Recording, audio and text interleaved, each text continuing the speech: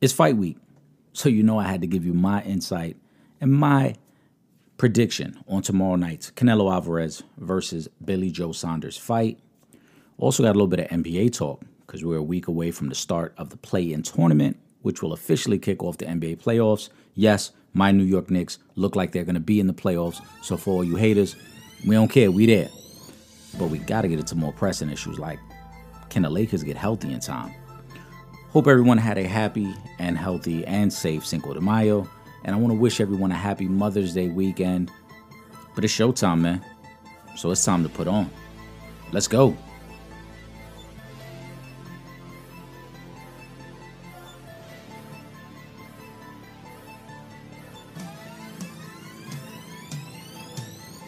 What's really good, and welcome back to another episode of The Sanchez Show. I'm your host, Eric Sanchez, aka Legend in Two Games. It is Friday, May 7th, so I want to start off by wishing a happy Mother's Day to all the beautiful moms out there as that holiday approaches this weekend. We're also a week away from the start of the NBA playoffs, so we got just a little bit of NBA talk to get into.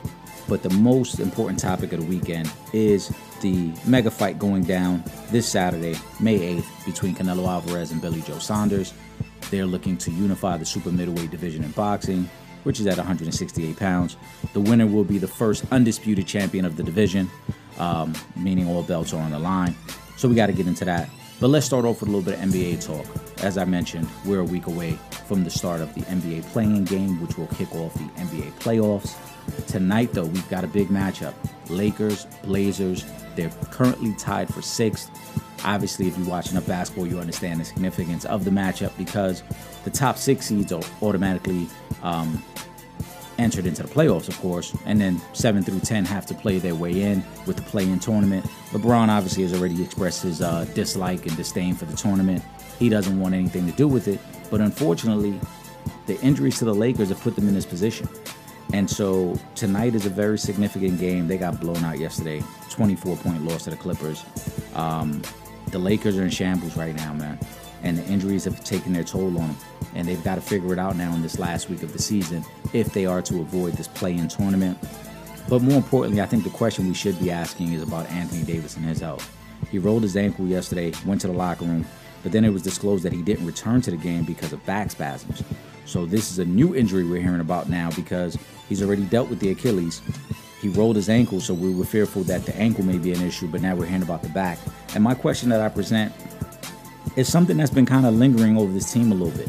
It's been lingering there since the trade happened. Now, because they won an NBA championship last year, people kind of swept it under the rug. But the question really is, can you build a sustainable contender around Anthony Davis? And this question isn't to diminish his skills on the court or his impact when he's on the court. He's a great player. He's a top 5 player when he's healthy. But these injuries have continued to follow him around. It was an issue with New Orleans. It's been an issue with the Lakers now in his second season there. Yes, I know some people will point to the quick turnaround in a short and condensed season as to why he might be dealing with some of these injuries. But there's no excuse or no rhyme or reason for the injuries he had to deal with in the past. They continue to pop up. And the reason I present this question of can you build a sustainable contender is the thinking all along has been when LeBron James, as he gets older or possibly retires, this now would be all set up for Anthony Davis to be the next great big man of the Lakers and carry the team. And obviously he needed LeBron last year to be A1 LeBron for them to win a championship. But this year it's looking like they're going to need A1 LeBron again just to be competitive to defend that title because Anthony Davis hasn't been healthy enough. And now you question, can he be healthy enough for a playoff run to be your best guy? I don't think he is. And this is why some people, including myself, kind of questioned all of the pieces that the Lakers gave up for him when they made the trade with New Orleans. Anthony Davis right now is becoming a major question mark, not only in the short term, but the long term. If you're a Laker fan, you've got to wonder, can this guy stay on the court long enough to be our number one option, to be the face of the franchise, to be a guy who can continuously lead us deep into the playoffs? Because as a Laker fan, that's the only thing that matters, right? Teams like the Lakers, teams like the Celtics, and to use a cross-reference, team like the Yankees, you guys are only competing for titles. You're not competing just to be in the playoff mix. You're not competing just to say, hey, we had a good season. You're competing for the highest of prizes. And if Anthony Davis can't consistently be healthy, he only handicaps you in that ability to compete for those titles. Something to keep an eye on, though. But I'm definitely going to be watching tonight's game. He says he will play tonight. It hasn't been officially confirmed if LeBron will play. LeBron has missed the last 2 games after he came back from his injury. He played once and then sat out 2 games. So it'll be interesting to see. Again, the injuries could be taking a toll to the point where the Lakers may not be a title contender this year. On paper, it's going to sound great when they say we have those guys back. But if you take too long to work them in, and I've highlighted this in the past, if you don't work those guys in soon enough, if you don't build the chemistry with the other new pieces, Dennis Schroeder, who, oh, by the way, looks like he's going to miss the rest of the regular season. Montrezl Harrell, who hasn't had enough games with both these superstars. Let's call it what it is. He got about 25 games in before Anthony Davis went down, and then LeBron James went down shortly after. So it's definitely something to keep an eye on. Also, Andre Drummond, another new piece who hasn't gotten the opportunity to play with the 2 stars. They've got some things to work out. But let's get into the biggest sports topic of this upcoming weekend, and that is going to be the fight tomorrow night, Canelo Alvarez against Billy Joe Saunders. Before I get into that, though, as I always remind you guys, make sure you follow me across all social media platforms. It's Legend in 2 Games, completely spelled out. Shoot me a like, shoot me a comment, and as I always say, I'll open up the platform for anyone who wants to have a great sports debate. So if you've got a topic that you want to hear discussed, or if you feel you can go one-on-one with me, the champ of sports talk, let me know, and I'll invite you on the show. But with that being said, let's get into the champ right now, boxing, the pound-for-pound king, Canelo Alvarez. He seeks to unify the super middleweight division at 168 against Billy Joe Saunders. This is for all the belts. Canelo Alvarez continues to amaze and impress. This is a guy who started out as a junior welterweight, has worked his way all the way up. He's fought as high as light heavyweight. He is fighting at super middleweight right now against a very formidable opponent, but I think an opponent that's being hyped up a little more than the resume should allow or should suggest. Billy Joe Saunders, he is 30-0. Solid fighter. I've heard people harp on, he's left-handed, and that could give Canelo some problems because Canelo has struggled with southpaws in the past. Just reference Austin Trout or Erislandy Lara. But Canelo beat those guys. And Canelo, throughout the fight, adjusted and then looked more powerful against those guys. And I think we're going to see the same thing from Billy Joe Saunders. For me, and I don't want to get too much into the analytics of it as I've done in the past, I want to highlight a couple things in this fight that I'm just going to be keeping an eye on. The first is legacy for Canelo Alvarez. There has been some discussion. Has Canelo eclipsed Julio Cesar Chavez and Oscar De La Hoya as not only the greatest Mexican fighter, but the most popular? I think so. I think the resume has been so impressive. I think the fact that the kid turned pro at 15, and here he is at 30 years old, as dominant as he has been in the sport. He's gone toe-to-toe with some of the best. Obviously, Floyd Mayweather stands out. That's his only loss. That's the biggest name on the resume, but that's not the only Hall of Fame name on his resume. Miguel Cotto, Amir Khan, obviously the great fights against Triple G, Kovalev.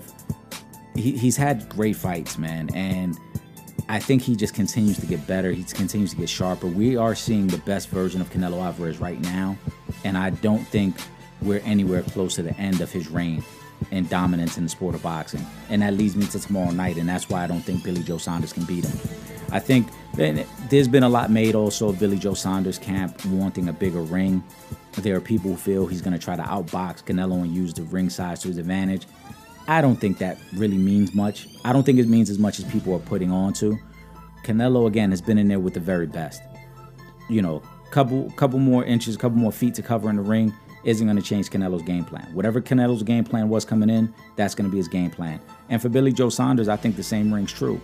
Billy Joe Saunders wasn't in an 8-week camp hoping that they would have got the bigger ring the week of the fight. He had to come in here already knowing if we get the bigger ring, great. If we don't, so be it. But we know what our objective is and what our game plan is going to be. This is all to get inside Canelo's head. All of this, all of the tactics, the ring size and threatening to walk out of the fight, showing up with a Versace robe for the face-off, eerily similar to what his friend Tyson Fury has done in the past as well. The jabs at Mexican reporters, all this is to get inside Canelo's head. That's all it is. And I don't think it's going to phase Canelo. My biggest question mark for tomorrow is going to be, can Billy Joe Saunders handle the power of Canelo Alvarez?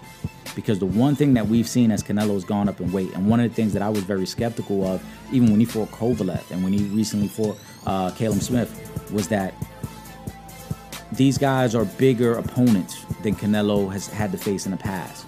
Could his power translate? And we've seen that over and over again. His power not only continues to translate, but it paralyzes these fighters as if they were smaller guys. So, to me, if I'm Billy Joe Saunders, if I'm in his camp, my main question is, can we withstand the power? Doesn't matter how slick of a puncher you are. Canelo's going to land his. He's going to get his off at some point in this fight. Can you handle his power when he delivers it to you? And also, the next part of this, is the stage too big? All the antics, all the theatrics that are being put on right now by Billy Joe Saunders, they ooze of a guy who's confident. Don't get me wrong. He sounds very confident. He looks the part. But what happens when you walk out in front of 70,000 people and I'm going to probably say 60,000 of them are Canelo fans screaming his name? What's going to happen when you're in that ring, the 22-inch ring, which I believe they settled on? I don't know if it was the 22 or the 24. I know he wanted the 24. Canelo wanted the 20-inch. I think they end up settling at 22. But when you're in that 22-inch ring, hell, even if it's a 24-inch ring, it's going to feel a lot smaller than that in that moment. I guarantee you that. So, can Billy Joe rise to the occasion and put on in this scenario?